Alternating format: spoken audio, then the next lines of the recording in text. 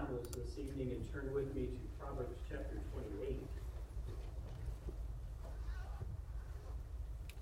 Do be in prayer for Judy and Lana. They have some difficult decisions to make this evening. The short of the story is from Earl's health, it has progressed down every time they've had to do surgery on his spleen that was lacerated from the accident. There have been infections that have come. Those infections have continued to diminish his health, and ventilator and dialysis and a couple other things that are making it so that he is still with us. They're not sure. They went through the process of trying to revive him back and let his body heal on its own, had a couple different setbacks, and now he's not waking up from where he should be at this point. And so Atlanta got Judy this afternoon and took her from Cardinal Hill, and they should have been getting there about 6:15, 6:30. And so Mike Crawford was going down and asked him, I've been a couple times at the bedside of someone who is passing from this earth to glory, and that's a good thing. That's the encouragement that we have. And I asked him, because I can't be there this evening, you're preaching, if he would read Psalm 116. That if you ever find yourself in a situation where you're with someone, that is the best psalm to read, because we always know the one verse that says, precious in the sight of the Lord are the death of his saints. But if you go and read Psalm 116, every verse around it shows you why it's precious. That's why it's a beautiful, beautiful psalm. And so Brother Mike said he'd be more than happy to read that. We'll keep you posted as well. Some of you also had volunteered to stay with Miss Judy. I appreciate that. We'll probably take you up on that. We'll have to see how the days play out over the coming few days, see what happens, see what the result is.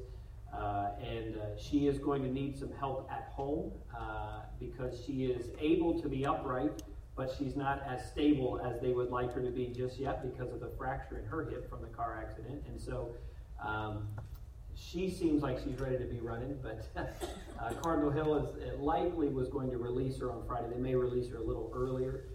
And so what we will do is those who have let us know verbally and those who have let us know by email, we have made a list of each of your names. Pam will then send out an email this Friday to give a little bit more clarity as to how we may work that. It's probably going to be 3 hours in a day.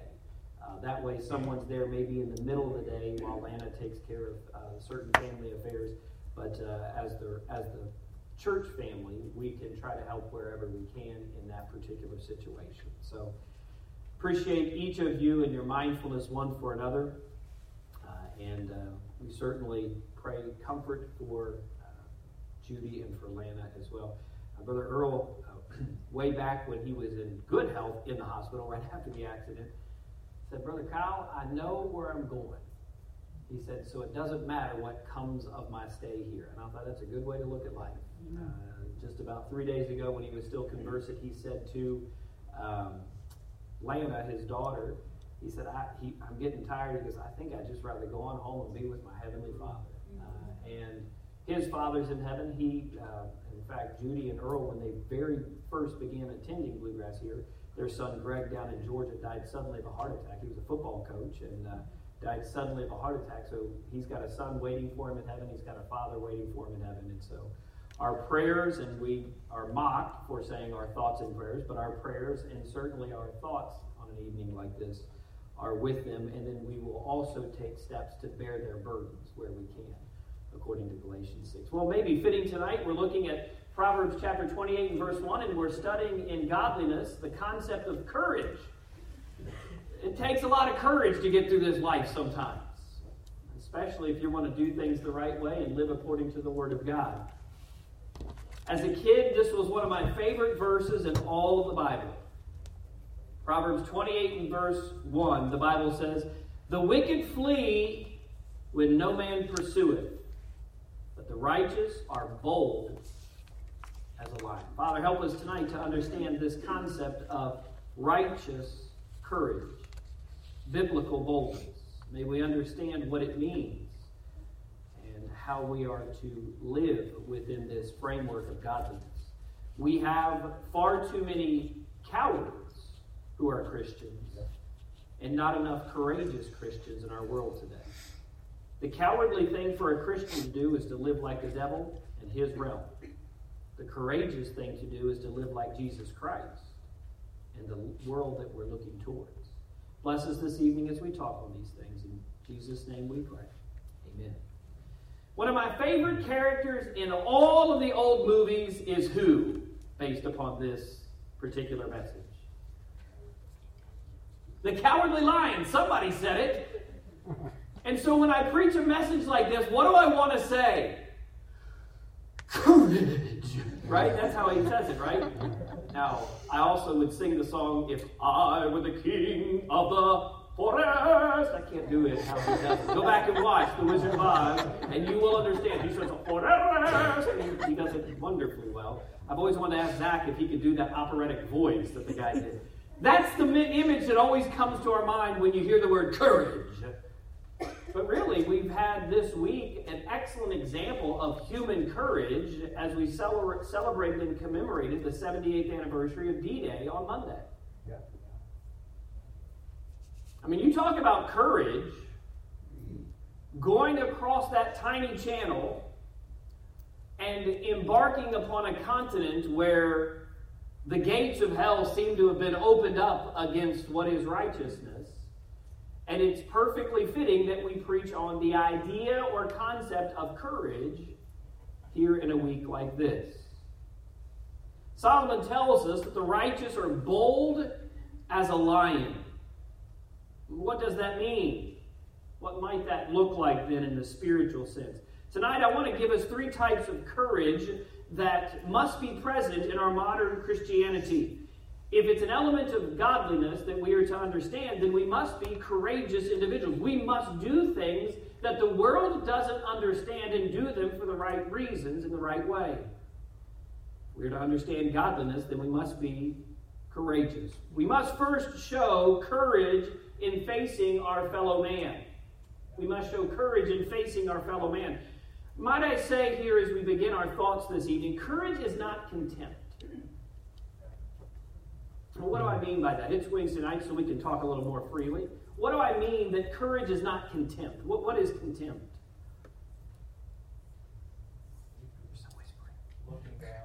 Looking down on, right? In other words, I can't be courageous with my gleaming righteous armor of Ephesians chapter 6, and I'm so holier than you because I'm courageous Christian Kyle. No, that's terrible. That's not what we mean. Courage is not contempt. Contempt is, I don't like you, so I'm going to stand up against you. No, listen, we are called to love our enemies. Right. So the courage that we're talking about tonight is not the bravado to just say provocative Christian things in the face of others. No, courage is not contempt. It is biblically both faith and trust married to good cheer and hope. In fact, often in the Bible you see the phrase good cheer. Do you know what that phrase, when it says be of good cheer, it is saying be courageous. Have some hope. Be excited about what you have and why you're different. It's exactly what Paul is talking about in Philippians chapter 4. I can do all things through Christ, which strengtheneth me. For a long time in my life, and understanding the Bible as I began to grow into being a pastor, and then became a pastor, and began preaching and studying, and often studying the Word of God over and again, I would often wonder why Philippians 4 and verse 13 did not say, I can do all things through Christ, who strengtheneth me. It says, which. You ever figure that out? Oh, it's just a word. Words are not used accidentally in the Bible. It is because it's that hope that we have within us, the concept that I can accomplish what Christ has for us through His strength. That's what gives me the courage. That is which strengthens me day by day. Right. Courage to face our fellow man means first that we have recognized the snare. What do I mean by that? Proverbs chapter 29 and verse 25 says, the fear of man bringeth a snare, or a trap, or an ensnaring of us. But whoso putteth his trust in the Lord shall be saved. Let that verse settle in for a moment this evening. Let it sink deep down into your soul. The fear of man bringeth a snare. How many times have you done something because you're afraid of what someone will say or think of you? It's exactly what Solomon knew it well. I cannot tell you how many times as a teenager I had our youth pastor quote us that verse. The fear of man bringeth a snare. And it's true. We live in a world and a culture where instead of courageously standing on what is right and being known as weird, peculiar, and different, we would rather conform because we're afraid of what somebody will say about us or think of us. Whoso putteth his trust in the Lord shall be safe. It doesn't say everything will be all right. That's not what safe means.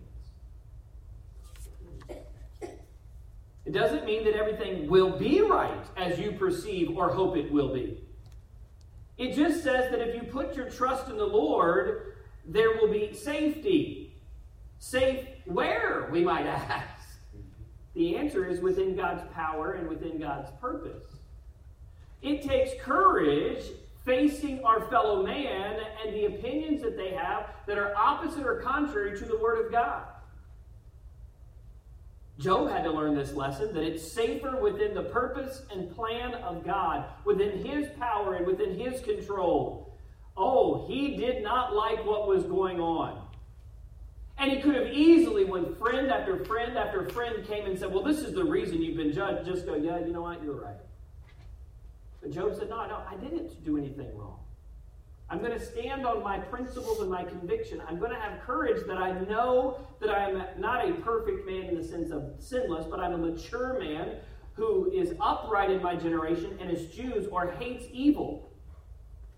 I know who I am, and I'm going to take a stand upon that. Now, by the way, his safety, the only time it was ever shaken was when he began to question God, and God said, hey, buddy, were you there when I laid the foundations of the earth? No, I wasn't. Okay. It's safe to side with me. Your courage will melt when you come face to face with Almighty God, because He is your courage. He is your safety. Elijah had to learn it. Abigail had to learn it. I always love Abigail and her story. Her husband Nabal was a moron. The Bible literally calls him a churlish man. When I was a kid, I thought that said he was a girly man. No, he was a churlish man. He was always grumpy. You ever see somebody that's always in a bad mood?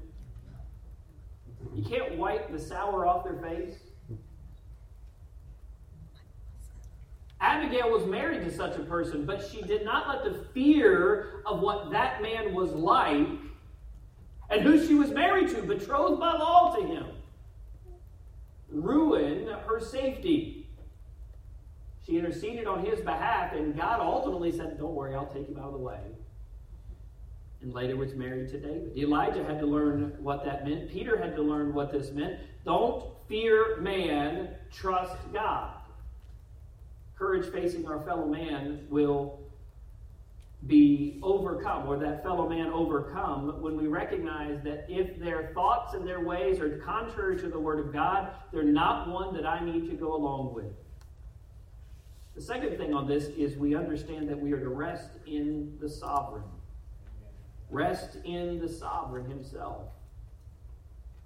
Jesus taught to seek first the kingdom of God in Luke chapter 12. But immediately after saying to seek first the kingdom of God, he says this in verse number 32, fear not, little flock, for it is your Father's good pleasure to give you the kingdom. You know, it is pretty easy to be courageous when you know that your Father in heaven has promised a kingdom for you. You're not a serf. You're not a peasant. You're a holy nation, a peculiar people here today. Courage tells us that God is in control. Amen. You can trace it all the way through the Bible, starting all the way back with Abram.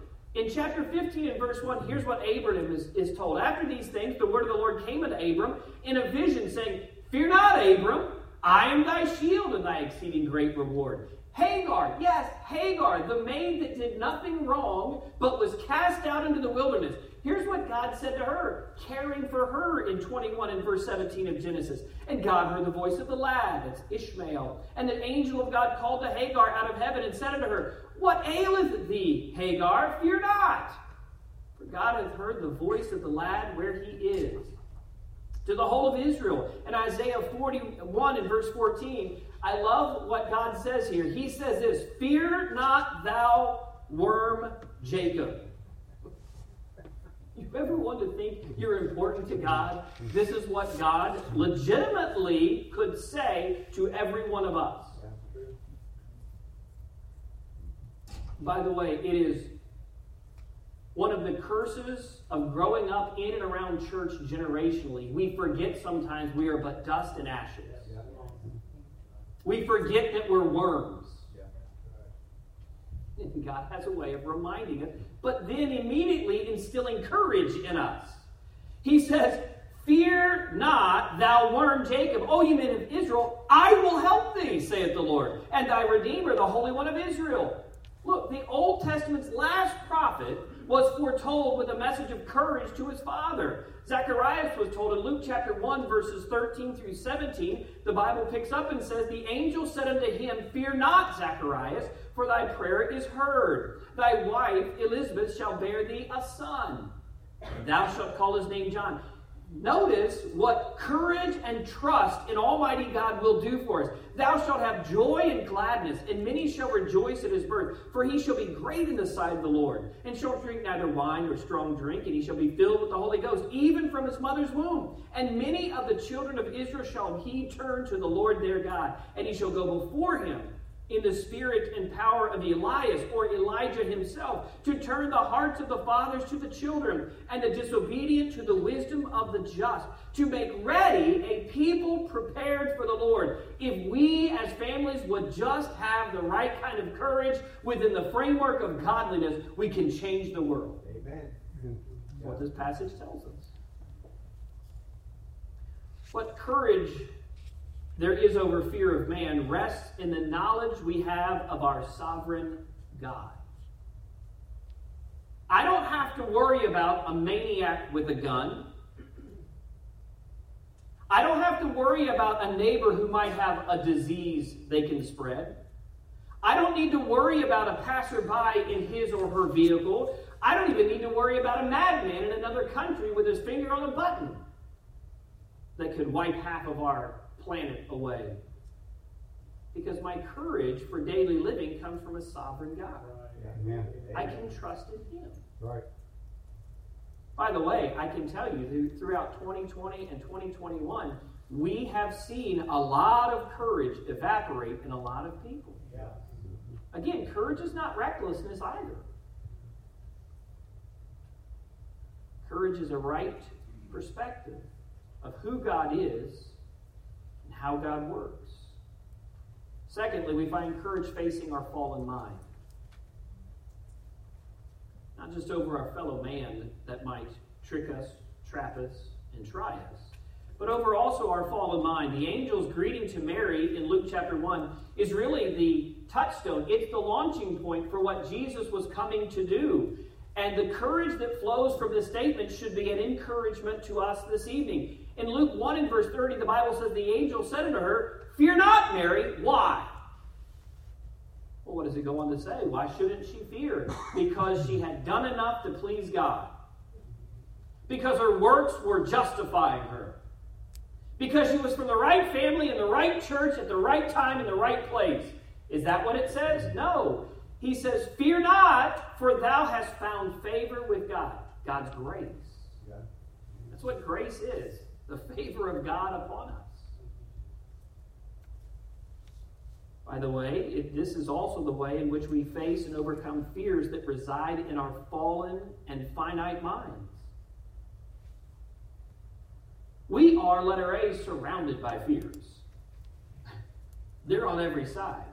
I could go and take you to 2 Corinthians chapter 4, where Paul talks about being perplexed on every side and all the troubles that were setting in on him, and how he continued to just preach and do the ministry. Here's what Paul wrote to Timothy, though, in 2 Timothy chapter 1 verses 7 through 14. He says, "For God hath not given us the spirit of fear, but of power and of love and of a sound mind." So this is the preface. This is the context. This is what that spirit of love, that power, love, and sound mind, that three prongs, I would argue, of courage that we are to have. What is it for? He goes on to say this, "Be not thou therefore ashamed of the testimony of our Lord, nor of me as prisoner, but be thou partaker of the afflictions of the gospel according to the power of God." In other words, he's trying to encourage or infuse courage into Timothy, who hath saved us and called us with a holy calling, not according to our works, but according to his own purpose and grace, which was given us in Christ Jesus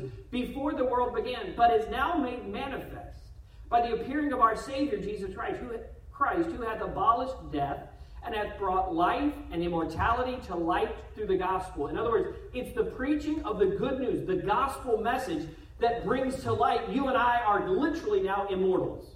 That's what Paul's saying there. Whereunto, Paul says, "I am appointed a preacher and an apostle and a teacher of the Gentiles, for the which cause I also suffer these things." He had to have courage. That's why he prefaced what he is about to say to Timothy with courage. "Nevertheless, I'm not ashamed. I'm not discouraged in this.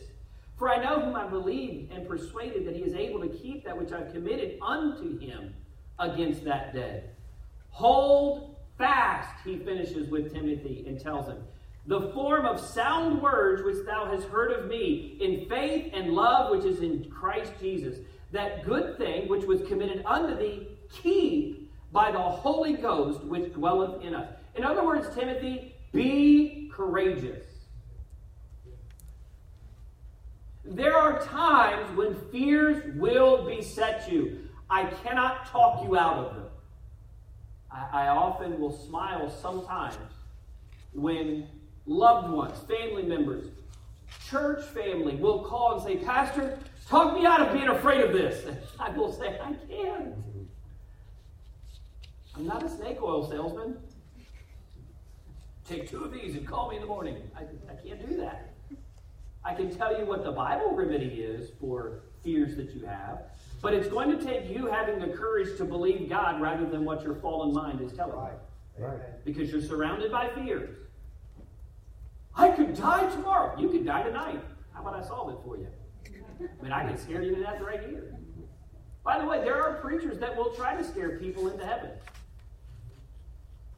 Scare them out of hell. I don't know that that's necessarily an evil thing, but do you want to go to heaven because you're afraid of stuff? And by the way, that's how I got saved. I'm not mocking it. That's how I got saved. I was afraid of going to hell. I told my mom and dad that night, "I don't want to die and go to hell." My dad said, "I don't want you to either." That made him mad that week. You wouldn't have said that.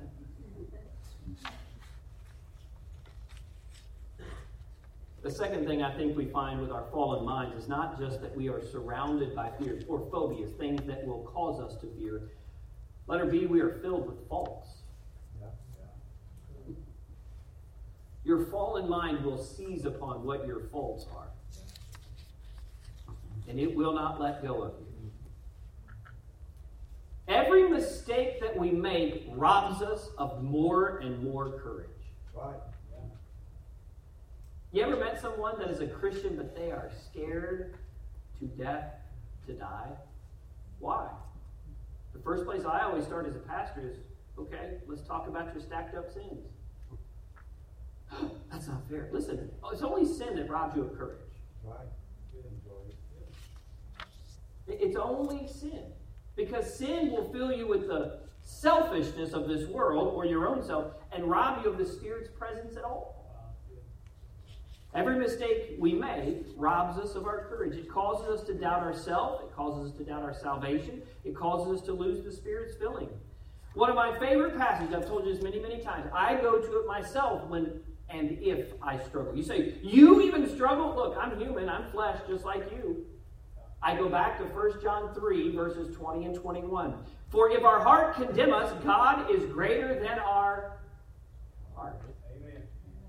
And knoweth all things. What is the reference here? What is the context here? He's talking about being saved in 1 John 3. Having the love of God, having it in us, having it flow from us. And he says here, look, he knoweth all things. What is the only thing I really care he remembers about? That I trusted him as my Savior. He'll never forget it, even if you do. Yeah.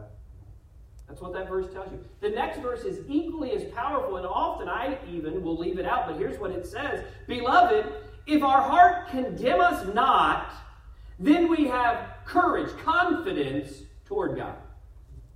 Right. That is the Christian existence in a nutshell, those two verses. You're either a coward because you're afraid you're not even saved at all, or you're confident and courageous towards God. Yeah. Proverbs has a lot to say about this, but the favorite passage I have when it talks about our faults that entrap our fallen minds is that wonderful passage in Proverbs 24 and verse 16. A just man falleth how many times? Okay, so let's pause for a second. What does that mean in biblical numbers of the Old Testament? What does that mean? What is the number 7? It's completion, right? Rest, Sabbath. We can rest because it's done, it's complete. Perfection is 3, and so when we look at 7, we see a just man can completely fall. Yeah. What do you mean completely fall? They can sin in the greatest way possible. Ooh, that's good for me. Yet he riseth up again. Oh, you can't stay like that. I love especially the King James because it gives us the ETHs. That's not the only reason I love it, but it's one of the key reasons I love it. The idea here is the just man falls and falls and falls and falls and falls and falls. He's going to make mistakes. But the just man doesn't just get up once. He gets up and he gets up and he gets up and he gets up and he gets up and he gets up.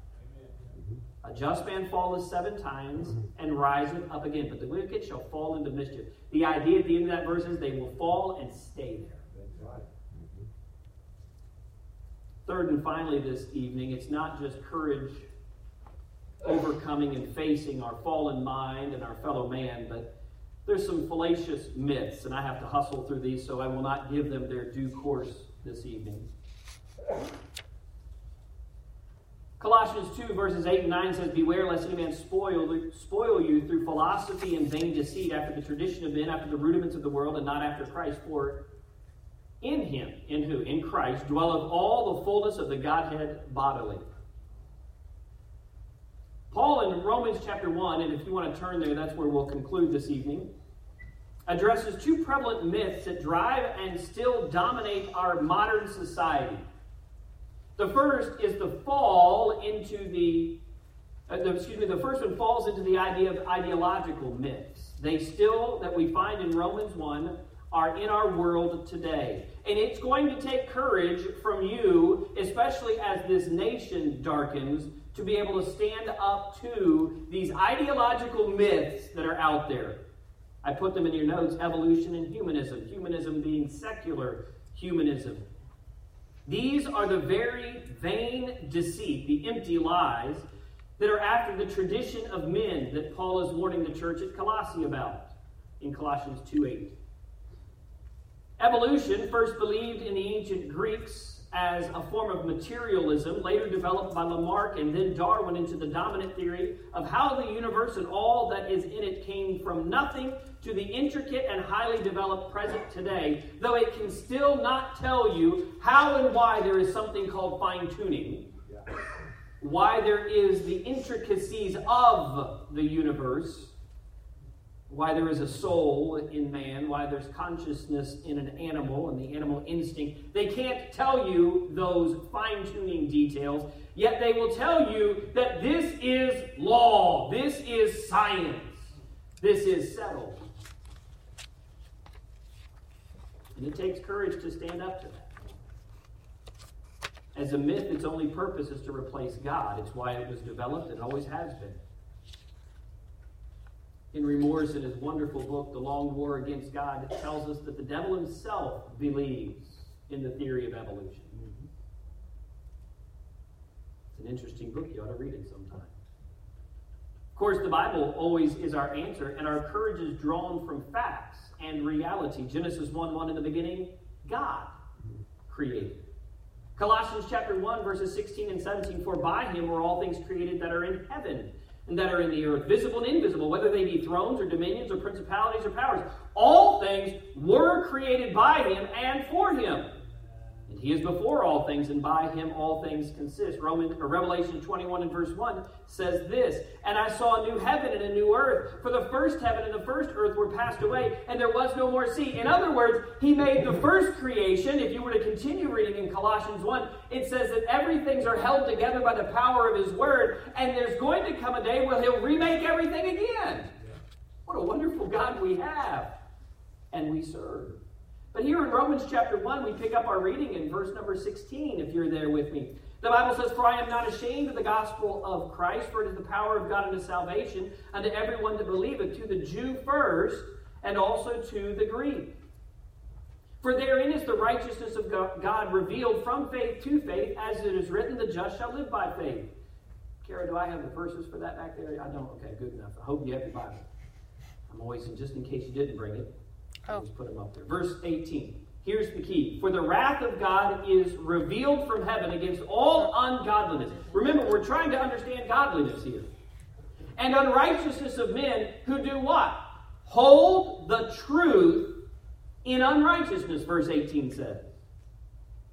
Because, well, why would they do this? Verse 19 goes on. Because that which may be known of God is manifest in them. That is probably one of the greatest verses in all the Bible for you to be courageous against the ideological myth of evolution to learn. Why? You have a conscience, and God says, I put it in you so that you would know me. That's right.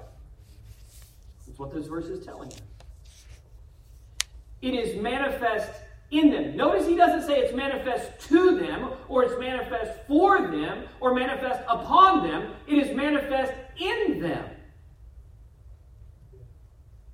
For God hath showed it unto them. For the invisible things of him from the creation of the world are clearly seen, being understood by the things that are made. In other words, you and I, as we observe the universe, we can say there is some fine-tuning that's been done to this universe that cannot be a cosmological accident.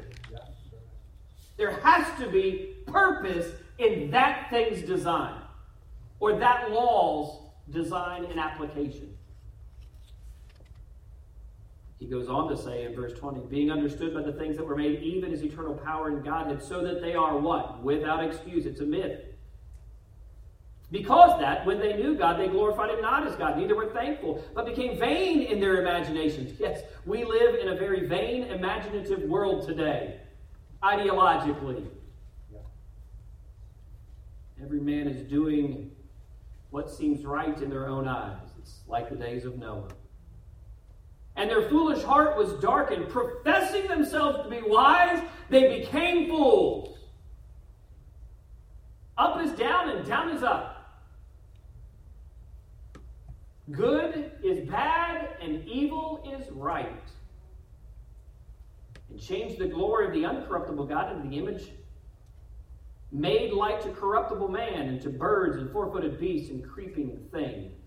The second ideological myth, and I'm hustling here, is humanism. The idea of humanism as an ideological worldview, or as a core worldview that we must be courageous against, it teaches us that man is the center of all things and the height of all things. The concept is the very lie that Satan told Eve and sold to her in the garden. You will be like gods. We are our own gods. We determine destiny, humanism would say. I remind you of the facts once again. Genesis 1:27. So God created man in his own image. In the image of God created he him. Male and female created he them. Revelation 4 and verse 11. Thou art worthy, O Lord, to receive glory and honor and power, for thou hast created all things. For thy pleasure they are and were created. It kind of eliminates humanism. Yeah. Right. It really kind of puts in there that we are in a phase of nothingism. Except for what God is in us. The second myth is the myth of identities that we have today.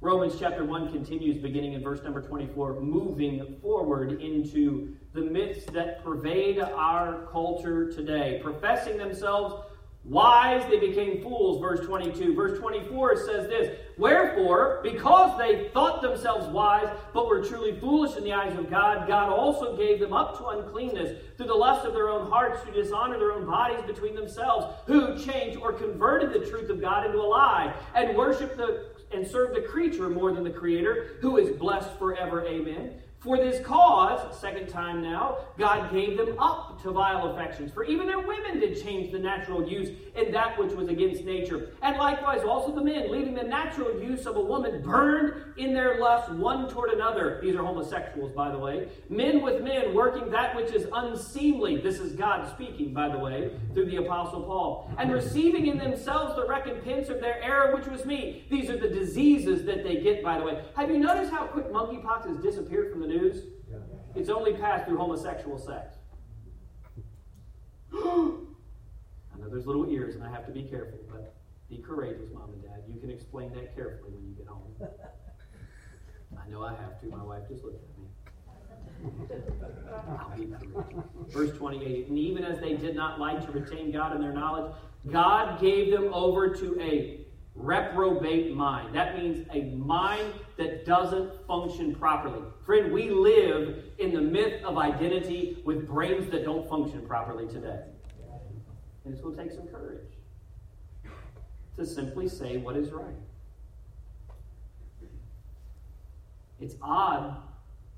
It used to be that a pastor would preach on the roles and responsibilities of the sex or gender, man and woman. Now we actually have to preach also on a third arc, the reality of it.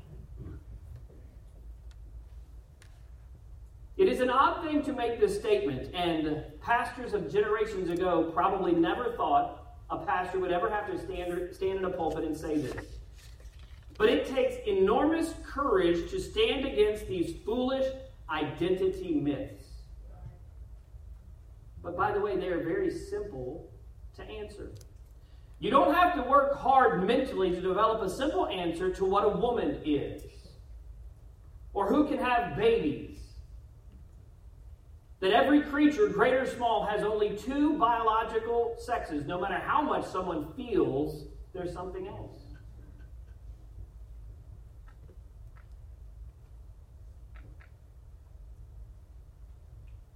It is the process of convincing empty-headed, logically blind people of the facts.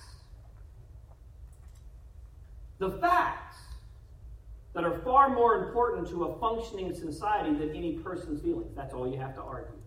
What are the facts? Yeah. I don't even like Bill Maher, but I watched a clip from Bill Maher the other day, as far liberal as you can get. And he did a monologue, and he said that every generation, so if you go back to the baby boomers, the homosexual population was like 1%. And then the next identifying as that was 2%. And it's doubled every generation. And by his joking, vulgar way, he essentially said, by the time 2050 comes and that generation is alive, 100% of us will be homosexuals. Guess what? If we are, there's no children. Yeah. And man ceases to be. Facts always beat feelings. It might take some courage to stand up to the foolishness of this world, but that's what it takes.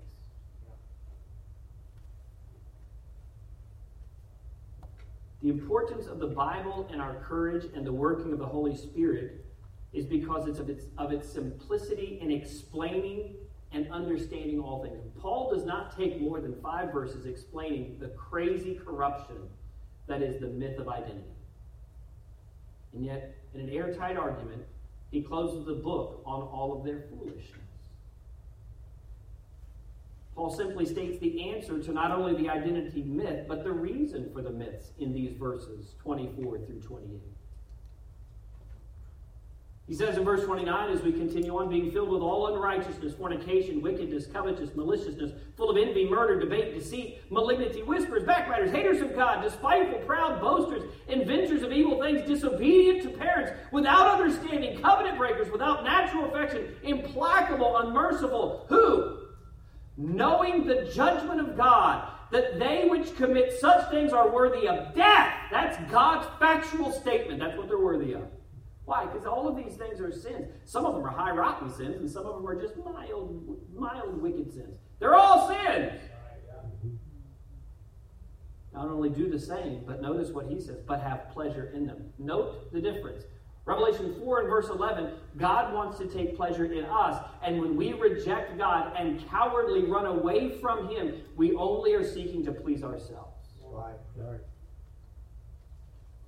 So in closing, what is needed in this world is more Christians who will, with courage and confidence, biblically confront our fellow man, our fallen mind, and the false myths that permeate our culture. And note in closing, courage is not condescension to others. We're not contemptible to them. We do not treat them with disdain. But rather, it is faith motivating right actions at the right moment for the right reason. Right. That's courage. And may God give us all courage. Maybe that's one last one, please. Father, help us as we close. Take us home in your grace, we pray.